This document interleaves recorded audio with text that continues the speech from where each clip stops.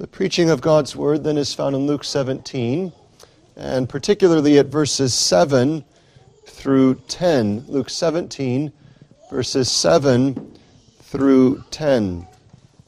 Christ, speaking to his disciples, says, "But which of you, having a servant plowing or feeding cattle, will say unto him, by and by, when he is come from the field, go and sit down to meat? And will not rather say unto him, Make ready wherewith I may sup, and gird thyself and serve me till I have eaten and drunken, and afterward thou shalt eat and drink? Doth he thank that servant because he did the things that were commanded him? I trow not. So likewise ye, when ye shall have done all those things which are commanded you, say, We are unprofitable servants, we have done that which was our duty to do." Thus far the word of God. As we turn our attention to this passage, we remember the continuation of a context. So Christ in the preceding passages has been exhorting his disciples unto very particular aspects of faithfulness in his kingdom. And so he has testified most recently of being watchful against offenses, that is, snares and stumbling points. So we're to watch for them. You can think, children, of a soldier who is going through enemy territory and knows that the enemy has planted mines, landmines, and there can be tripwires, and there can be trigger points that if they step on, so as soon as they release pressure from it, the mechanism erupts, and they themselves, if not killed, are dramatically injured together with their fellow soldiers. Well, the same is true for the Christian. We stand in enemy territory. We rejoice to know that the Lord is advancing his kingdom and that increasingly those are being converted unto Christ. And yet, in this world where Satan still works, there are snares, and if we were to update the language and idea, there are landmines that are planted. And we have to be watchful for that.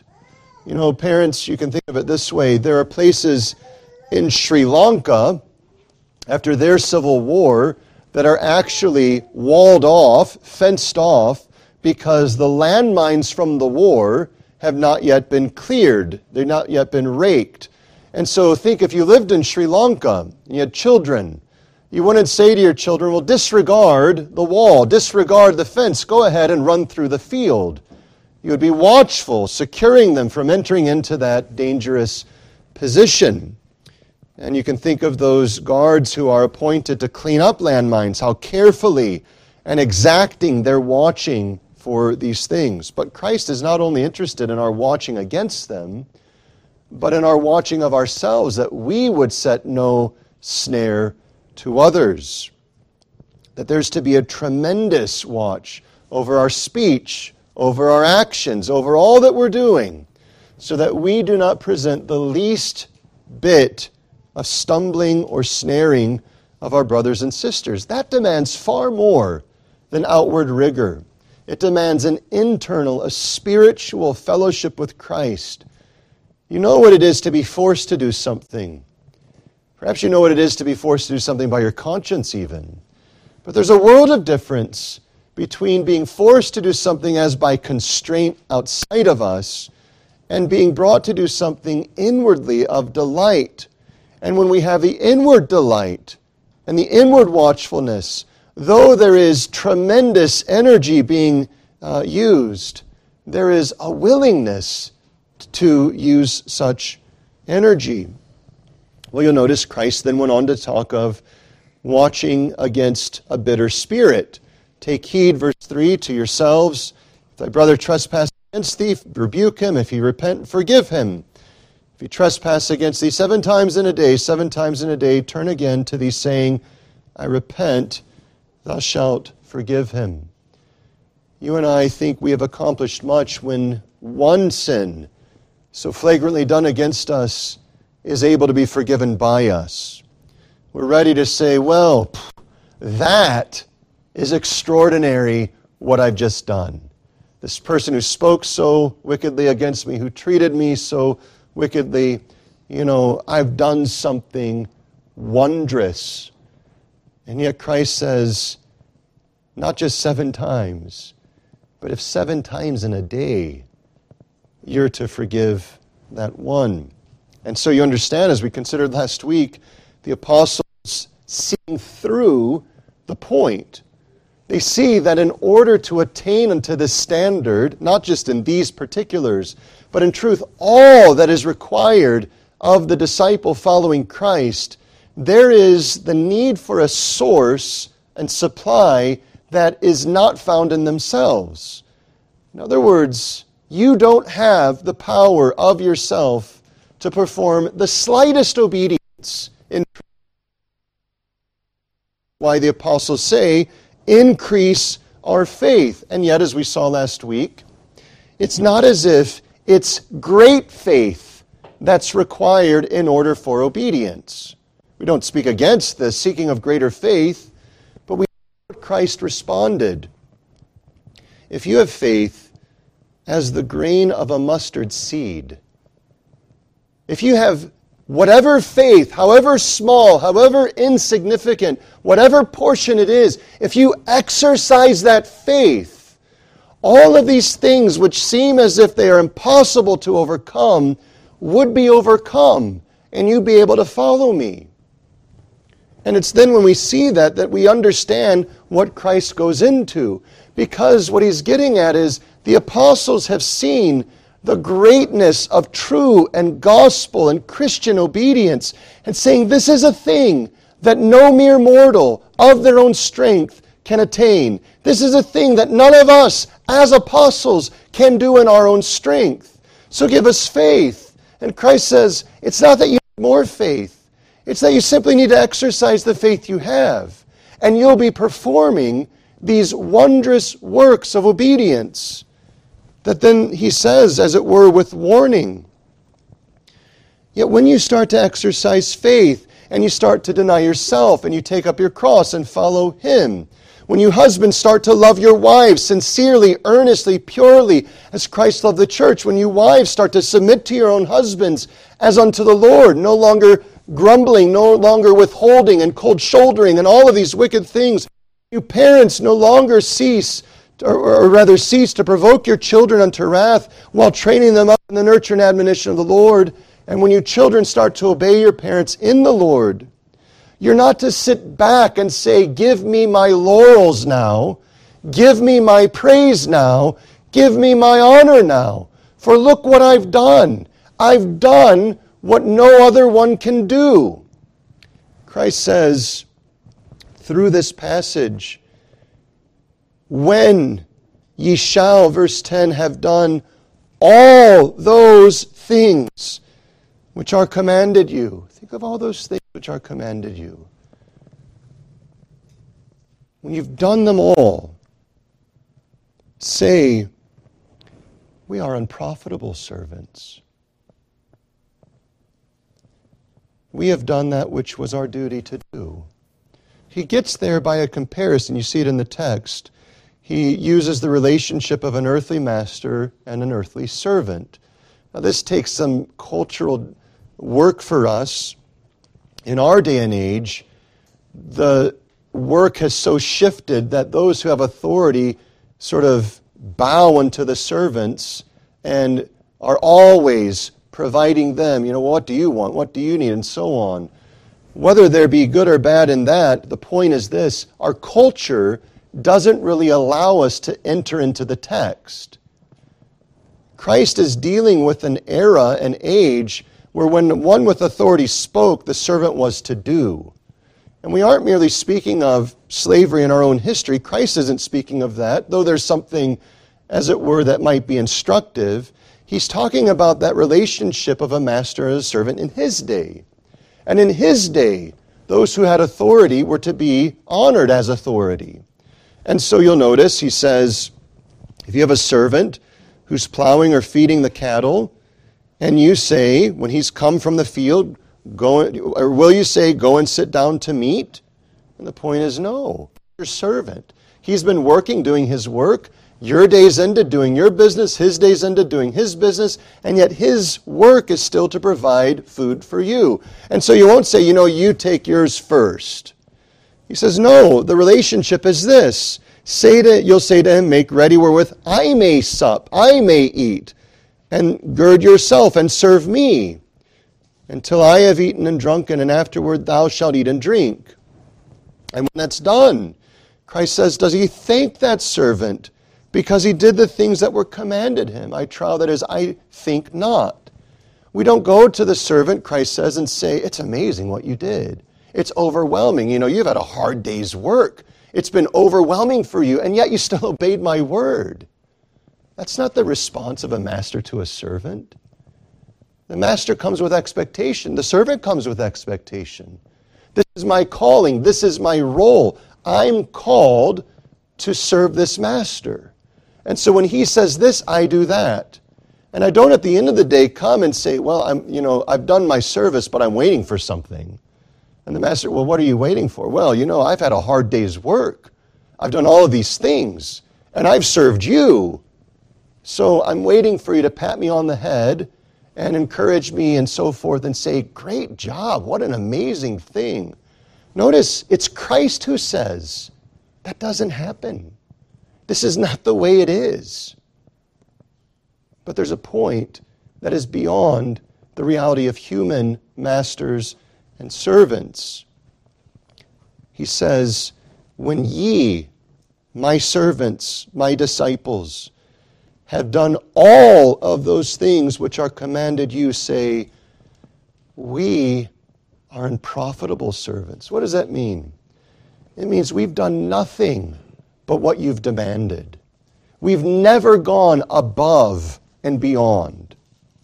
There are awards given to people in our nation, in the military, who are awarded for going above and beyond their duty. I want you to understand this very clearly. In Christ's kingdom, there is no ability to go above and beyond your duty. Your duty is to love the Lord with all of your heart, soul, strength, and mind. Your duty is to love your neighbor as yourselves. Your duty is to deny yourselves, take up your crosses, following Him. It is to die to yourselves. It is to mortify your sin. It is to put off, even if necessary, the cutting off of your right hand, the plucking out of your right eye. And if we have been brought to do that, at the end of the day, we don't stand waiting for Christ to say, it's amazing how you've gone above what I've asked. The most radical obedience is but faithfulness in His kingdom. That's Christ's point. There's no room, in other words, for even the whisper of pride. There's no room, in other words, for this sense of, I've done it. Now, we have to balance this with what Christ says elsewhere, because He will say to His people, well done, thou good and faithful servant. And so it's not as if Christ is getting a point across to say there's no or love, there's no delight in the obedience of His people. But in context, what He's getting at is this. He knows us. So soon as we start to say, you know what? The reason I'm struggling with obedience here is because I'm actually not exercising faith. He knows that as soon as His people start to exercise faith, they'll start to see greater conformity to His law. But He knows that residing within our hearts still is this idol in the shape and appearance of ourselves, and that we tend to love ourselves. And so soon as we start to rise in obedience, we start to sit back and say, look at this. Look what I'm doing. Look. And isn't it amazing how it appears? We start to get this perspective. Look how I'm doing better than they are. Look how I'm more faithful than that one. Look how I'm more faithful than this one. Look how I'm more faithful than I was before. And instead, as we saw in David, and as Christ is getting at giving thanks and praise to Christ, the temptation that we face when we start to make greater conformity to His Word is a sinful contentment of saying, this is what God wants. He wants me. He needs what I'm doing, and we start to put the focus on ourselves. And so what Christ is getting at is not the sense that he has no delight, no love in his people and their willing sacrifice and faithfulness. No, he delights in the broken and contrite heart. He delights in obedience over sacrifice. He loves his disciples. He calls them no longer servants, but friends. All of that is true. But it's true as well that those whom he calls friends will never add to what he requires. It's true as well that the calling of them friends is a calling of grace and not merited reward. It's true that his love to us is real and he truly does delight in our serving of him. But the love that he has for us in our serving of him is not because we've bought something from him that he now owes to us. His love to us in our obedience, his love to us as his disciples, his delight in us, his singing praise over us, all of those things, we have to see this and clearly remember it, is by his grace and his grace alone. And so he's helping us to maintain the posture of one who graciously obeys, who, as David says, what we're giving to you is what you've given to us to give to you. My denying of myself, if I say it more fully, is my denying of myself because you've given me grace to deny myself. My obeying of your commandments, if I say it more fully, is my obeying of your commandments because you've worked within me to will and to do of all of your commandments. My forsaking of the world, my despising of my husband and wife and children in comparison to you, my love to you, which is all surpassing, is because of your grace to me. That if that were taken, I would not be left as an unprofitable servant. I would be left as an imprisoned slave to the lusts and the vile wickedness of my heart. When we obey, even in all things, we are to realize that we've added nothing to what he requires and that we've done whatever we've done solely by his grace. This is the point. Gracious obedience performed by believers is performed by grace. And it never goes beyond what God has required. At best, it only conforms to what God has required. In our world, we have various services. You might order, for instance, a cake for a birthday. And you go there perhaps on a Thursday, you pick up the cake and it says happy birthday and so on. You've ordered this cake with this type of batter and this type of icing and this design and so on. You're picking it up for the birthday, and then the one who provides it to you for that glad occasion says, you know what, I know that you ordered this cake, but as a special treat, I'm throwing in these extra cookies or this small gift and so on. And so the servant, right, the one making the cake, is doing something more than what was asked. Now, whatever the purpose of that is, you can get the understanding. Here's the point. When Christ asks us to do something, there is not only the reality that we don't, but the reality that we cannot ever do something more than what he's already required. We don't throw something in as an enhancement, because all he requires is comprehensive love to God and love to neighbor. And we'll never be able to go beyond that. There's much that flows from this. You'll know that there are so-called works of superiorogation by Roman Catholicism that says, well, there are works that God requires, but then we, by extra works, can go above what God requires, and that which is above is able to be added to what is known as the treasury of the saints, whose extra merit is able to be applied to others. Brethren, here's the point. The Bible very clearly repudiates such a doctrine. There's no ability first to do anything above what God has required. Regardless of the absolute superstition and wickedness of saying there's a treasury of merit from these extra works. But what we see here is the mark of what our forefathers would call new obedience. You know what obedience is? We'll think about that. But new obedience is that obedience that flows from a new principle. It's the obedience that flows not out of mere conscience, not merely out of, I see this as right, but rather out of humility and grace and love, the Spirit of God transforming us. And brethren, here's something to realize. Hardly is it the point that those outside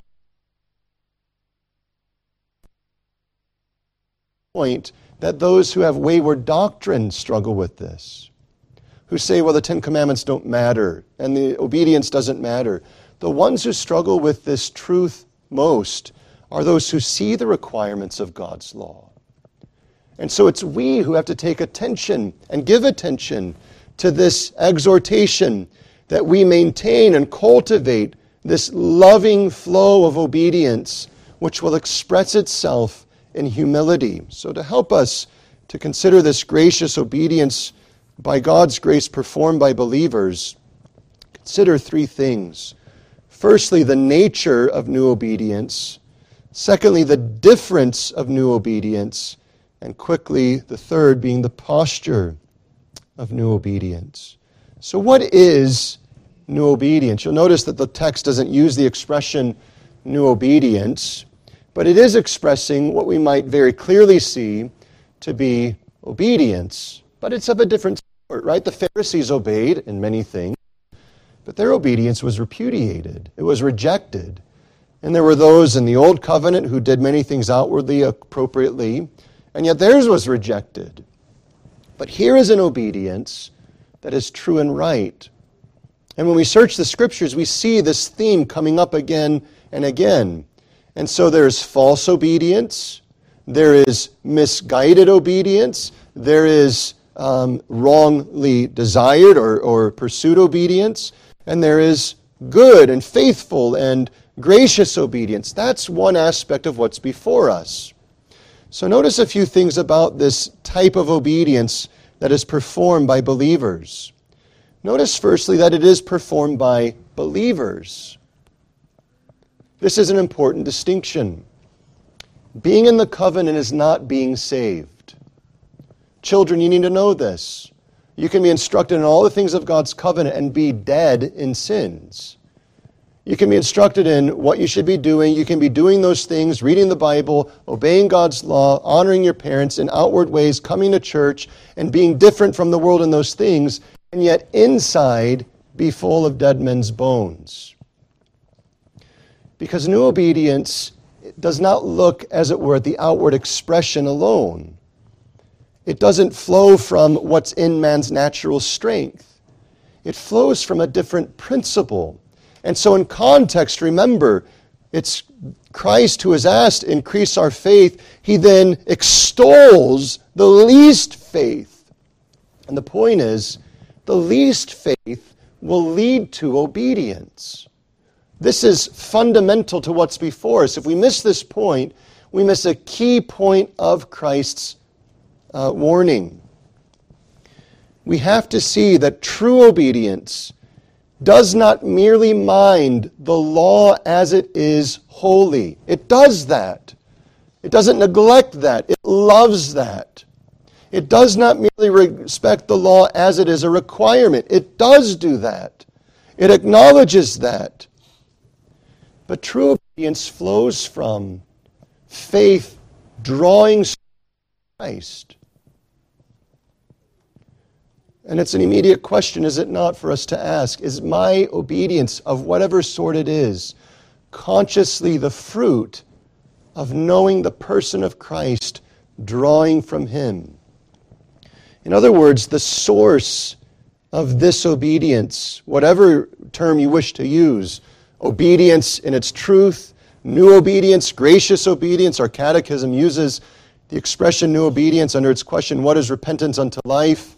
It is saving grace, and it goes on to speak of the one who repents unto life, that he endeavors after new obedience. This expression is a deeply understood term in our heritage. It's speaking of obedience of the new man. There is much that the old man can do. Do you remember when the rich young ruler came to Christ? And he says, "What must I do?" And Christ says, "Well, you know the law. You know the commandments, this. What did the young man say? I've kept all these from my youth." Christ doesn't say, "Time out, let's talk. You know, I know that you're saying that, but your life is pretty scandalous." And you don't hear any voices. Think of it, he was the rich young ruler, and so he had a public face to those around him. No one stands up and says, "That's a lie." Paul says of himself before converted that regarding the law he was faultless. Here's the man by his fallen nature can outwardly conform to God's law. Jonathan Edwards makes this point, as others before him. John Calvin makes this point. Augustine makes this point in a variety of ways.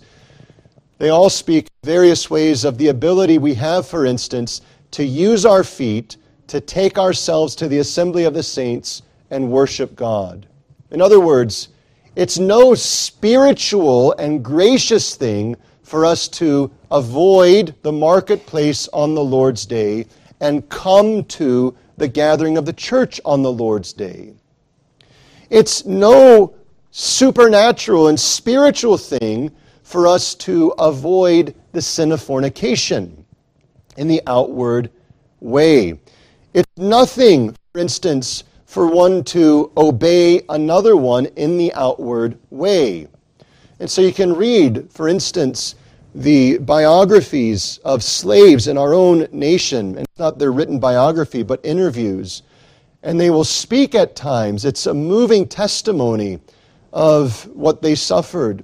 Some of them speak of the grace of God, which is truly beautiful, and we'll get to some of that later. But some of them in their interviews speak of their resolve never to flinch at the command, never to mutter anything when whipped, because they would not give their master the pleasure of seeing it. Now, whereas there's something virtuous there, there's nothing gracious there. You and I know what it is to do things similar. Well, I know what's right, I'm going to do it just because it's right, and I'm going to do it, and in the end I'm going to be able to stand up. I mentioned before an athlete who had performed some notable feat in a sport was asked, "Who would you like to thank?" You know, at this time it's customary. I'd like to thank my mom and my dad and all the coaches. And literally, word for word, these are his words. "Well, I'd like to thank myself. I did all of the work. I did all of these things." You see, the point is, natural obedience is possible in our own strength. It will not exhaust what God requires, but it will put on the appearance of it to the world. And that puffs up the person doing it. That is the source of outward and carnal obedience. It is the reason that Christ says, "You've heard it said, thou shalt not commit adultery. But I say unto you, if you look upon another, a woman, not your wife, with lust in your heart, you've already committed adultery. You're guilty of adultery." What's he getting at? The law does not only regard outward actions. In many ways, those are the easiest things and well within your power, converted or not, to do. He's saying the law actually touches on and regulates the heart as well. Well, here's the point. New obedience, by God's grace, has tapped into the source from which the wellspring of life flows unto our souls and makes us not only constrained and compelled and forced outwardly, but rather, as Paul says, the love of Christ constrains us. There's an inward motion now. There's a delight now to do the will of God from the heart. Where does this come from? It comes from God's grace. This is a preeminent promise of the Lord repeated in a variety of places. Notice, for instance, in Ezekiel in chapter 36, a promise, as we trust you're familiar with, of the new covenant. Ezekiel 36 and at verse 26, a new heart also will I give you, and a new spirit will I put within you, and I will take away the stony heart out of your flesh, and I will give you an heart of flesh, and I will put my spirit within you, and cause you to walk in my statutes, and ye shall keep my judgments and do them. Notice the point. The new source does not lead to not caring about God's commandments. The new source doesn't make us say we don't care about the law of God. The new source changes the reason. It changes the motive. It's not just the fear of the lash. It's not just the pride of our hearts. It's not just conformity to the outward display. There's now an inward desire. I, as Christ says, delight to do thy will. And as Paul says, quoting from the Scriptures, I delight in the inward man. There's a wrong divide on two ways regarding obedience. The wrong divide is to say, as we might be tempted to do, what matters is the outward performance.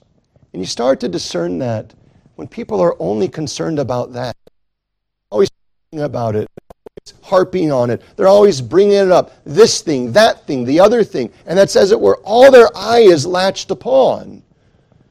And it becomes a new form of Pharisaism.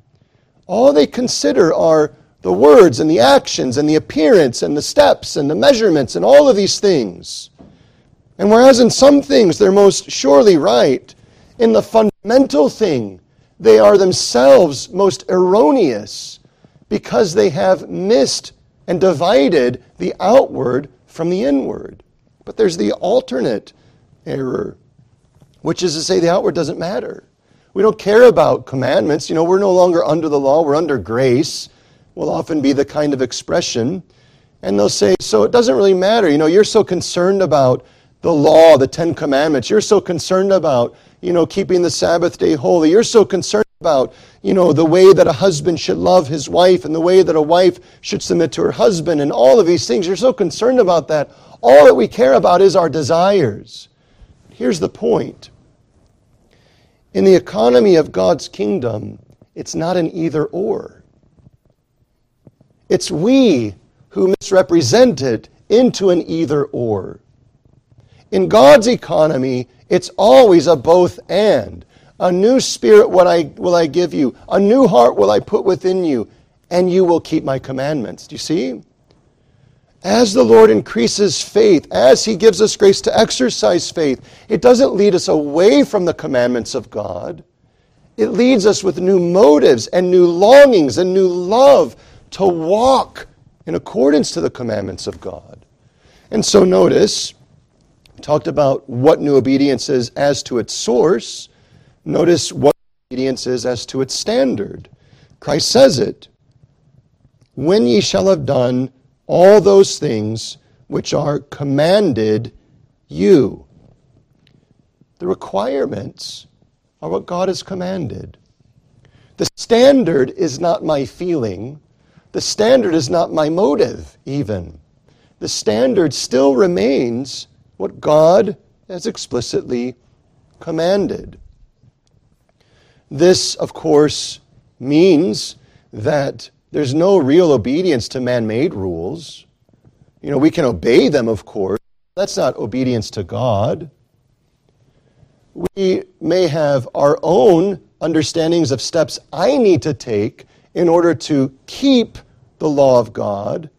But so soon as I make those things the standard for others, I'm violating the liberty of conscience which Christ has secured for others. So a common example that we can use is God has everywhere forbidden drunkenness. We know that. Anyone who would say otherwise is clearly evidencing that they have not read and understood the Bible. Drunkenness is a sin. Drunkards, as God's word says, shall not inherit the kingdom of God. Well, some, for a variety of reasons, say, well, if that's the case, then I'm never going to drink alcohol. And they might make the allowance, as they should, of course, for alcohol in the Lord's Supper. But they might say, for myself, I'll never drink alcohol because alcohol can lead to drunkenness. And since alcohol can lead to drunkenness, I'm going to forego alcohol. And so they might say things like, we're never going to go to a restaurant that serves alcohol. If it has the name pub in it, or bar, like this bar and grill, I'm never going to go to it because people might be getting drunk or other things as that. All of that is fully permissible to the individual conscience, but none of it is permissible to lord over the consciences of others, because what's forbidden is drunkenness. And we can multiply instances of this. I trust this is nothing new or challenging to us. The point is to see this. New obedience walks in, we might say it this way, ancient paths, eternal paths. So though it's new from its principle, it follows after the old paths of God's law. And so Paul warns against this. There were people in the church of Colossians that were saying things like, you shouldn't touch or taste or handle these foods and drinks. And he says, listen, it has the appearance of piety, but it's bereft of the power of God. It denies its power. The purpose is this: God renews us to walk in His law, not man's. There's a well-known story of Charles Spurgeon, who had welcomed a guest minister to preach. And the man got on to, Christians should never smoke tobacco, and Christians should never touch alcohol, and so on. And Spurgeon listened to it all quite patiently. The man came down. Spurgeon ascended the pulpit and said, brothers and sisters, I rejoice in this dear brother's zeal for God and for His kingdom. But I have enough trouble trying to uphold the 10 Commandments. I don't need another commandment not warranted of God's law. That's the point. The man may have his personal reason to hold onto those views, but he has no ability to lord it over the consciences of others, because the conscience is secure and alone held to Christ's authority. So the standard is God's revealed will, His commandments.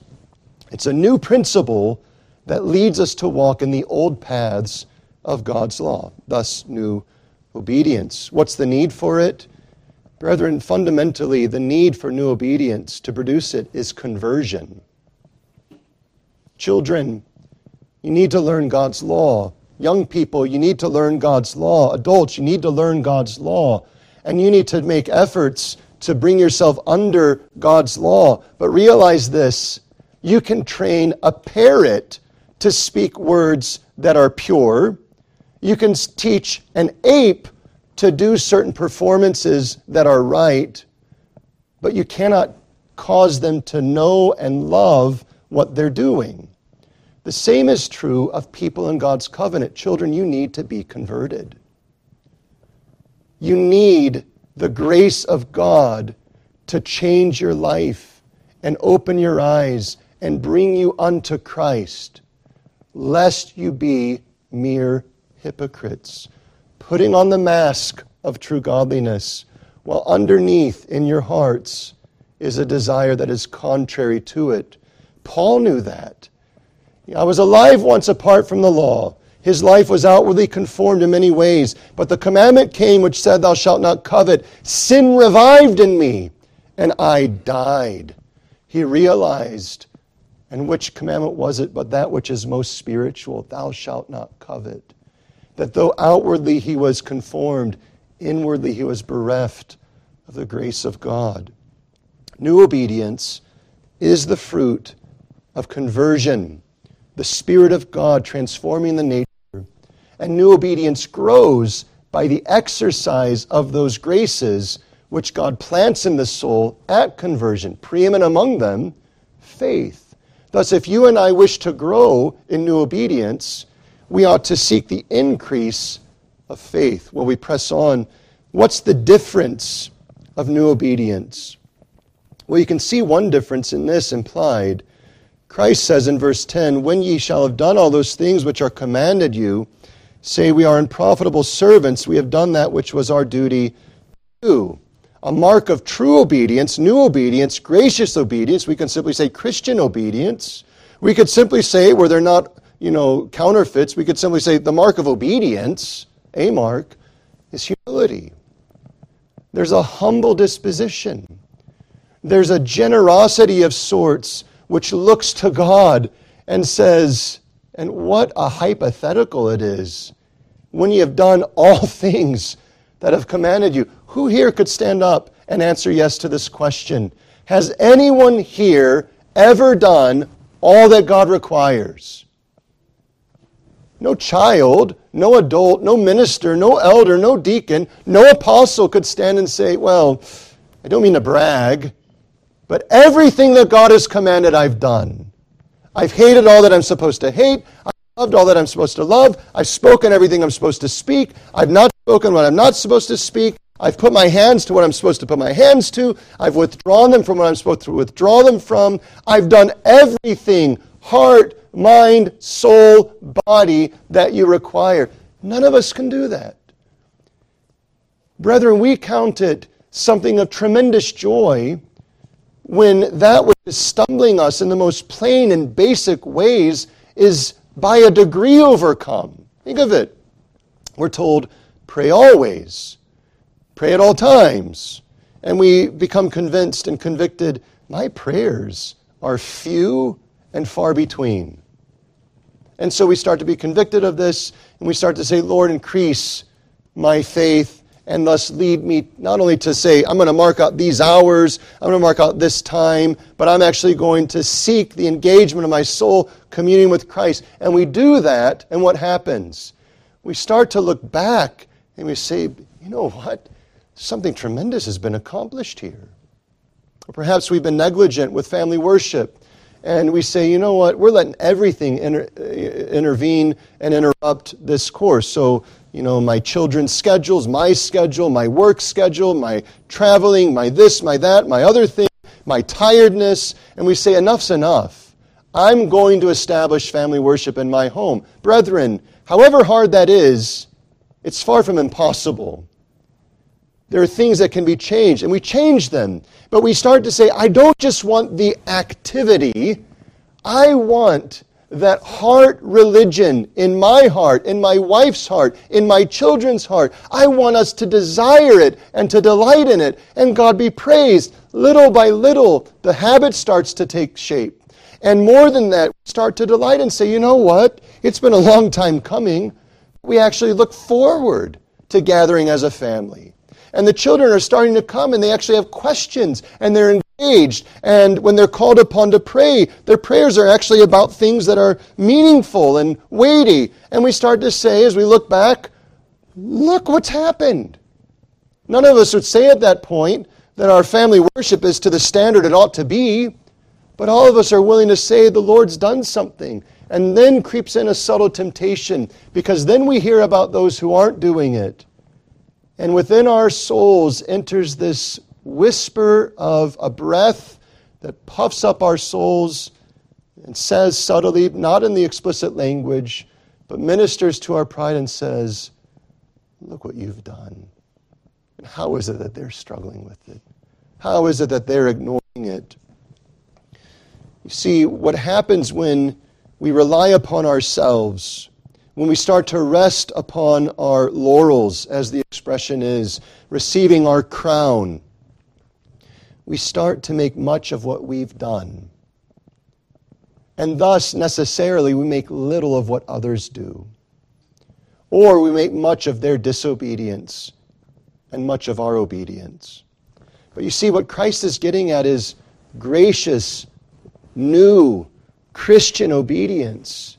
Even were it to fulfill all that God requires, has not even the thought of a whisper of saying, look what I've done. But it says, God, I am but an unprofitable servant. Historically, the difference between what we're calling new obedience and the other is the difference between new obedience and legal obedience. You can read of this in many works, well worth our time. But the fundamental point is this: even a Christian is tempted to return to the path of legal obedience. And you know this by experience. When, for instance, you engage in certain actions and you start to receive great strength to your soul based on what you've done. Or, more subtle than that, you start to not just see the sins of others, but you become embittered. Not, as we'll see this evening, the Lord willing, rightly affected, but embittered against them. The brow furrows, you become argumentative. Our series on wisdom, has repudiated that kind of activity, which I need, and doubtlessly the world of Christians need today, that wisdom is that which seeks to establish peace. Well, here's the point. New obedience differs from old obedience, legal obedience, natural obedience, in that in all that it does acknowledging the glory and greatness of God and the littleness and insignificance of ourselves. The best picture of this is on the last day. Christ will give to his people crowns, right? What does everyone with a crown do? They take it off of their heads and they lay it at the feet of Christ. That's the expression. You've crowned me, but I'm placing the crown where it belongs. It doesn't belong upon me. This isn't us quibbling with Christ. It's not us saying, well, you've sort of done wrong here in giving me this. It's us acknowledging the source from which our obedience has come. Yes, I acknowledge, O God, that by your grace you've led me to obey, but I have to acknowledge then that the crown doesn't go to me, it goes to you. God is to receive all praise. At the end of the day, whatever I've done that is faithful, I've done by your grace. Thus, the difference is that true and new and gracious and Christian obedience is always enamored with Christ, always loves Christ, always glorifies Christ, and always abases itself. Paul says, I am the least, I'm less than the least of the apostles. He puts himself, and we could sort of quibble with Paul and say, Paul, let's talk realistically here for a moment. Your travels far exceed, it seems, all the travels of all the other apostles put together. Your sufferings seem to exceed all the sufferings of all the other apostles put together. And Paul says, no, you've missed it. I'm less than the least of all saints. I'm beneath them. What is he saying? He's giving the expression of all that we've just covered. It's not me. I've not been the source. It's God who has given me this. I am low. I am little. I am nothing. God deserves everything that we ever give to him. It is never something that we add to what he deserves, and never is it something that we add to what he commands. True obedience differs from false obedience in its consuming love and giving glory to God, and its lessening and minimizing of ourselves. When you come to the presence of an exercised Christian, you find a few things. They never major on the minors, and they never speak of themselves as of any worth. Now, it's not that they're just bad-mouthing themselves, as that false kind of piety is. Instead, their mouth is full of Christ. Their mouth loves to speak about Christ. They love to glory in Christ. They love to give praise to Christ. They can go toe-to-toe with every principle, every doctrine, every practice. But what's astounding is their overwhelming carriage, posture. And if a minister, their ministry is fixed upon the person and work of Christ. That's what we need, brethren. We need every single one in this room to have the reality of new obedience that minimizes themselves, that minimizes their perspectives, that minimizes their takes, and magnifies the glory of God, the grace of God, the love of God. Because in truth, it's only when that happens that our obedience will flow rightly. Well, very quickly, what's the posture? We only have time to say it. The posture of new obedience is the utmost of humility. Close with this. We ought to assess ourselves, and we can do so with this question: am I concerned about obedience? And we may be able to say, I am concerned. I see the errors of the world, and I say, this is ridiculous. How can anyone say God's commandments don't matter? God be praised if we've been brought that far.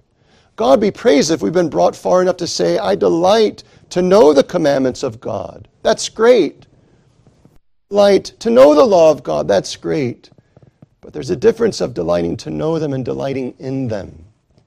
And the only way that we delight in them is by delighting in the one who gave them. And so if we're concerned about obedience, the question we need to ask is, what kind? Am I sincerely concerned out of love to Christ to conform myself to Him, to take no praise or glory unto myself, but to give Him all the praise and glory? That if my life is so transformed that the rest of the world says, never was there such a godly man or woman as that one, I would be sincere in saying, all glory to God, for never have I done anything beyond what He's required, and never have I done anything without His first giving me the grace to do it. By what ability, by what power do you pursue your obedience? And brethren, there's a big difference, isn't there, between the right answer and being said and the right answer and it being sincere. We know that the right answer ought to be, I do it by the grace of God. But is it sincere? Does that really reflect your life and mine? Do we actually know what it is to take in Christ, to commune with Christ, to draw from Christ? Do you know what it is to meditate upon His promises? Do you know what it is to memorize? Yes, but to meditate and draw deeply, drinking deeply on His promises. Do you know what it is to know the presence of Christ? To spend time with Christ so that when someone comes to you, you would be able to say sincerely, what were you doing? I was with Christ. I know Christ. Oh, I was reading His Word, but I was reading it from Christ.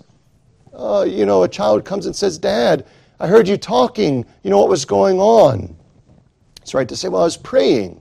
But could it be sincere that you say, I was communing with Christ? That's the point.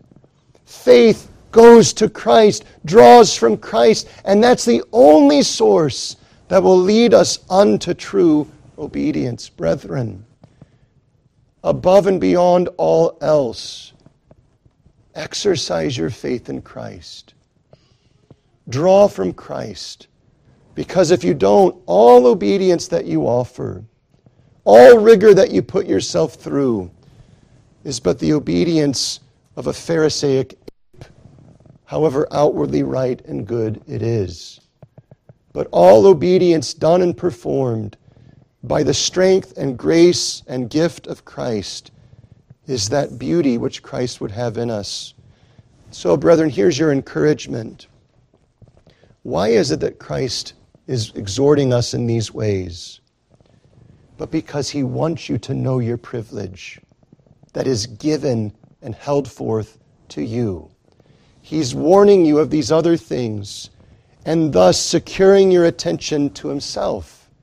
And you might say, I don't have what I ought to have. And you might be tempted then to do exactly what we've said don't do, to step unto your own power and to seek to perform it rightly. When you discover you don't have what you ought to have, your need is to do as Christ is calling us to do, to go to Christ and to say, I need you to transform me here and here, that all that I do then would flow from you and flow on to you, to the glory and praise of your name, now and forever. Oh, brethren, live by faith in the Son of God. Would you stand with me for prayer?